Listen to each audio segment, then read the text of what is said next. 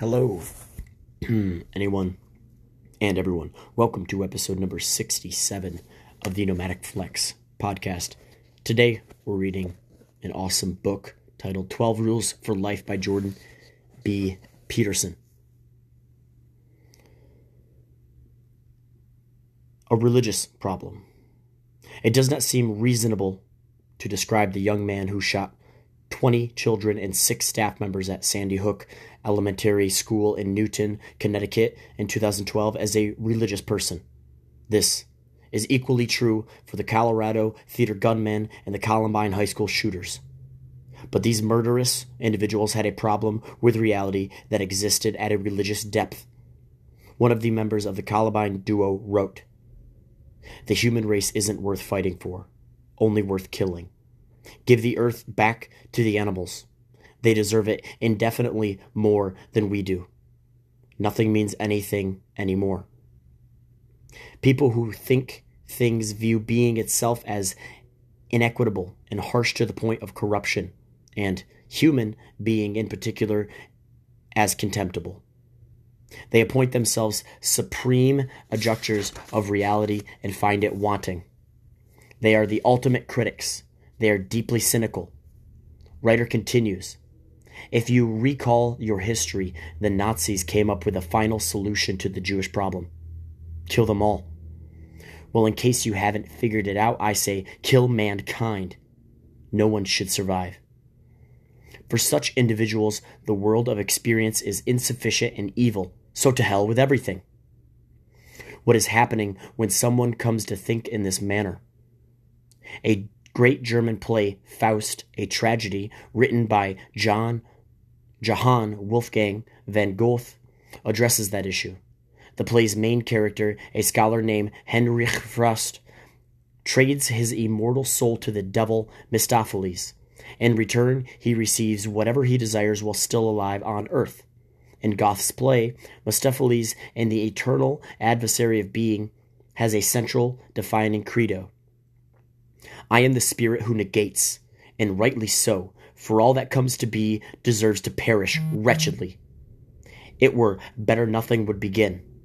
Thus everything that your terms sin, destruction, evil represent, that is my proper element." Goethe considered this hateful sentiment so important, so key to the central element of vengeful human destructiveness, that he had Mephistopheles say it a second time, phrased somewhat differently in part 2 of the play, written many years later. People think often in the Mephistophelian manner, although they seldom act upon their thoughts as brutally as the mass murderers of school, college, and theater. Whenever we experience injustice, real or imagined, whenever we encounter tragedy or fall prey to the machinations of others, whenever we experience the horror and pain of our own apparently arbitrary limitations, the temptation to question, begin and then to curse it rises foully from the darkness. Why must innocent people suffer so terribly? What kind of bloody, horrible planet is this anyway? Life is in truth very hard. Everyone is destined for pain and slated for destruction. Sometimes suffering is clearly the result of a personal fault, such as willful blindness, poor decision-making, or malviolence. In such cases, when it appears to be self-inflicted, it may even seem just. People get what they deserve, you might contend. That's cold comfort. However, even when true. Sometimes, if those who are suffering changed their behavior, then their lives would unfold less tragically. But human control is limited. Susceptibility to despair, disease, aging, and death is universal. In the final analysis, we do not appear to be the architects of our own fragility. Whose fault is it then? People who are ill, or worse, have a sick child, will inevitably find themselves asking this question, whether they are religious believers or not. The same is true of someone who finds his shirt sleeve caught in the gears of a giant bureaucracy, who is suffering through a tax audit, or fighting an interminable lawsuit and divorce. And it's not only the obviously suffering who are tormented by the need to blame someone or something for the intolerable state of their being.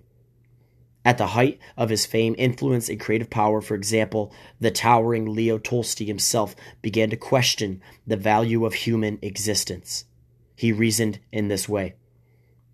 My position was terrible. I knew that I could find nothing in the way of rational knowledge except a denial of life, and in faith I could find nothing except a denial of reason. And this was even more impossible than a denial of life. According to rational knowledge, it followed that life is evil and people know it. They do not have yet to live. They do not have to live, yet they have lived, and yet they do, just as I myself have lived. Even though I had known for a long time that life is meaningless and evil. Try as he might, Tolstoy could identify only 4 means of escaping from such thoughts. One was retreating into childlike ignorance of the problem. Another was pursuing mindless pleasure. The third, continuing to drag out a life that is evil and meaningless, knowing beforehand that nothing can come of it. He identified that particular form of escape with weakness. The people in this category know that death is better than life, but they do not have the strength to act rationally and quickly put an end to the delusion by killing themselves. Only the fourth and final mode of escape involves strength and energy. It consists of destroying life. Once one has realized that life is evil and meaningless, Tolstoy relentlessly followed his thoughts. Only usually strong and logically consistent people act in this manner. Having realized all the stupidity of this joke that is being played on us, and seeing that the blessings of the dead are greater than those of the living, and that it is better not to exist, they act and put an end to this stupid joke, and they use any means of doing it. A rope around the neck, water, a knife in the heart, a train. Tolstoy wasn't pessimistic enough. The stupidity of the joke being played on us does not merely motivate suicide, it motivates murder, mass murder, often followed by suicide. That is far more effective existential protest. By June of 2016, unbelievable as it may seem, there have been 1,000 mass killings, defined as 4 or more people shot in a single incident. In the U.S. in 1,260 days. 1,000 mass killings in the U.S. in 1,260 days. That's one such event on 5 of every 6 days for more than 3 years. Everyone says, we don't understand. How can we still pretend that? Tolstoy understood more than a century ago. The ancient authors of the biblical story of Cain and Abel understood as well more than 20 centuries ago. They described murder and the first act of post-Edenic history. Post-Edenic history. And not just murder, but fraternal murder. Murder not only of someone innocent, but of someone ideal and good, and murder done consciously to spite the creator of the universe. Today's killers tell us the same thing in their own words. But who would dare say that this is not the worm at the core of the apple? But we listen, because the truth cuts too close to the bone. Even for a mind as profound as that, as the celebrated Russian author, there was no way out. How can the rest of us manage when a man of Tolstoy's status admits defeat? For years, he hid his guns from himself and would not walk with a rope in his hand in case he hanged himself. How can a person who is awake avoid outrage at the world? And that's a really deep intro to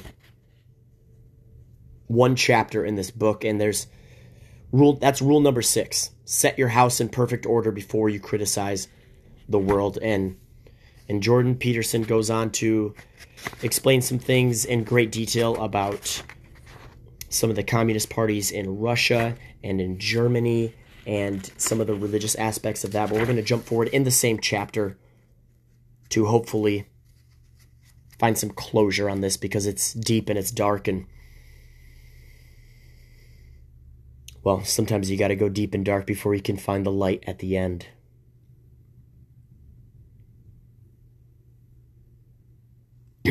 Back to the book. Clean up your life. Consider your circumstances. Start small. Have you taken full advantage of the opportunities offered to you? Are you working hard on your career or even your job? Are you letting bitterness and resentment hold you back and drag you down? Have you made peace with your brother? Are you treating your spouse and your children with dignity and respect? Do you have habits that are destroying your health and well-being? Are you truly shouldering your responsibilities? Have you said what you need to say to your friends and family members? Are there things that you could do, that you know you could do, that would make things around you better? Have you cleaned up your life? If the answer is no, here's something to try. Start and stop doing what you know is wrong. Start stopping today. Don't waste time questioning how you know that what you're doing is wrong if you are certain that it is. Sorry, I'm going to read that one more time. Don't waste time questioning how you know that what you're doing is wrong if you are certain that it is. Inopportune questioning can confuse without enlightening, as well as deflecting you from action. You can know that something is right or wrong without knowing why. Your entire being can tell you something that you can neither explain nor articulate. Every person is too complex to know themselves completely, and we all contain wisdom that we cannot comprehend. So simply stop. When you apprehend, however dimly, that you should stop acting in that particulate, despicable manner.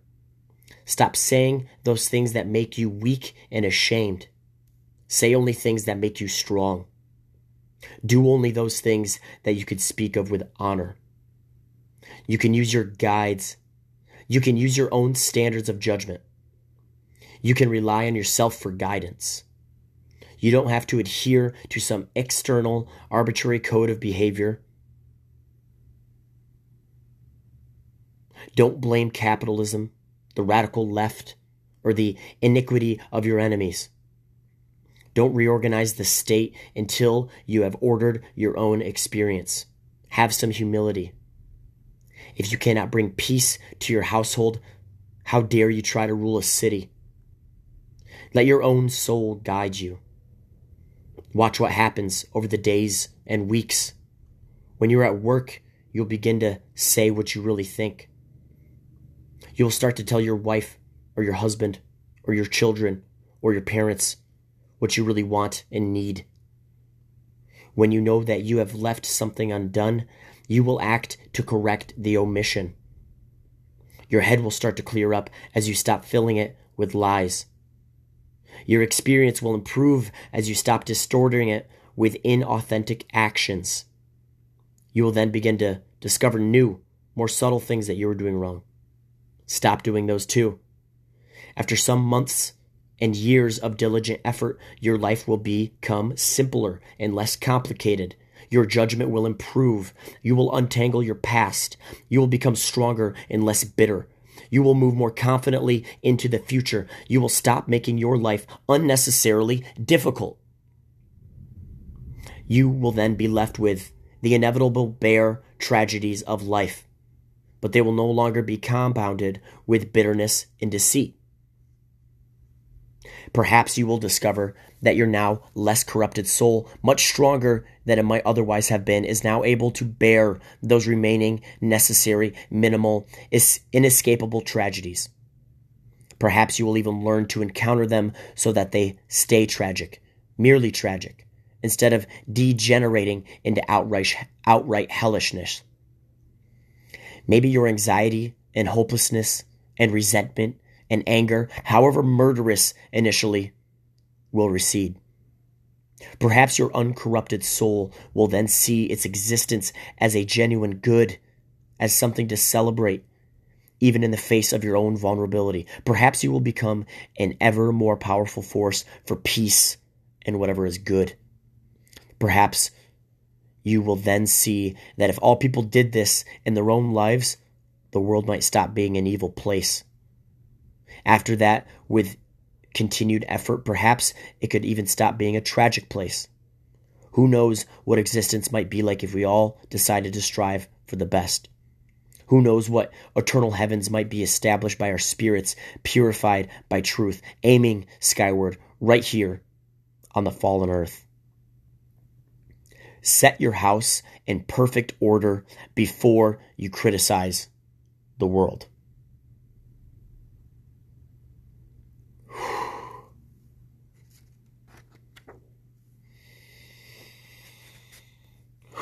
And again, this book is 12 Rules for Life by Jordan B. Peterson. First of all, I recommend you get this book. I recommend you read it if you want to go deep into how to fix your life. And believe me when I say I've gotten mad reading this book. I've cried reading this book. I've laughed reading this book. It hits a lot of sensitive topics and explores them so deeply and so completely that it leaves you feeling fulfilled after. And I think that's all I've got for today.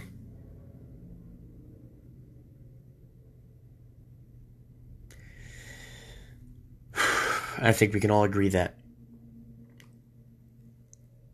I sure know that I'm going to go out and do what I can to be more peaceful and more worldly and not hold on to resentment and not be bitter and not fall prey to anger and not be quick to judge and give some people the benefit of the doubt.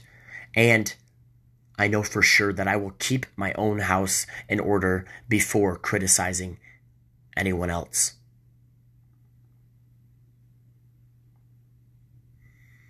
And with that, I think that's all we've got for you.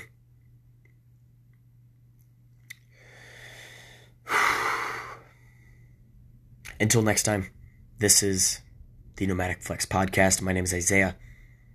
We'll see you next week. Out.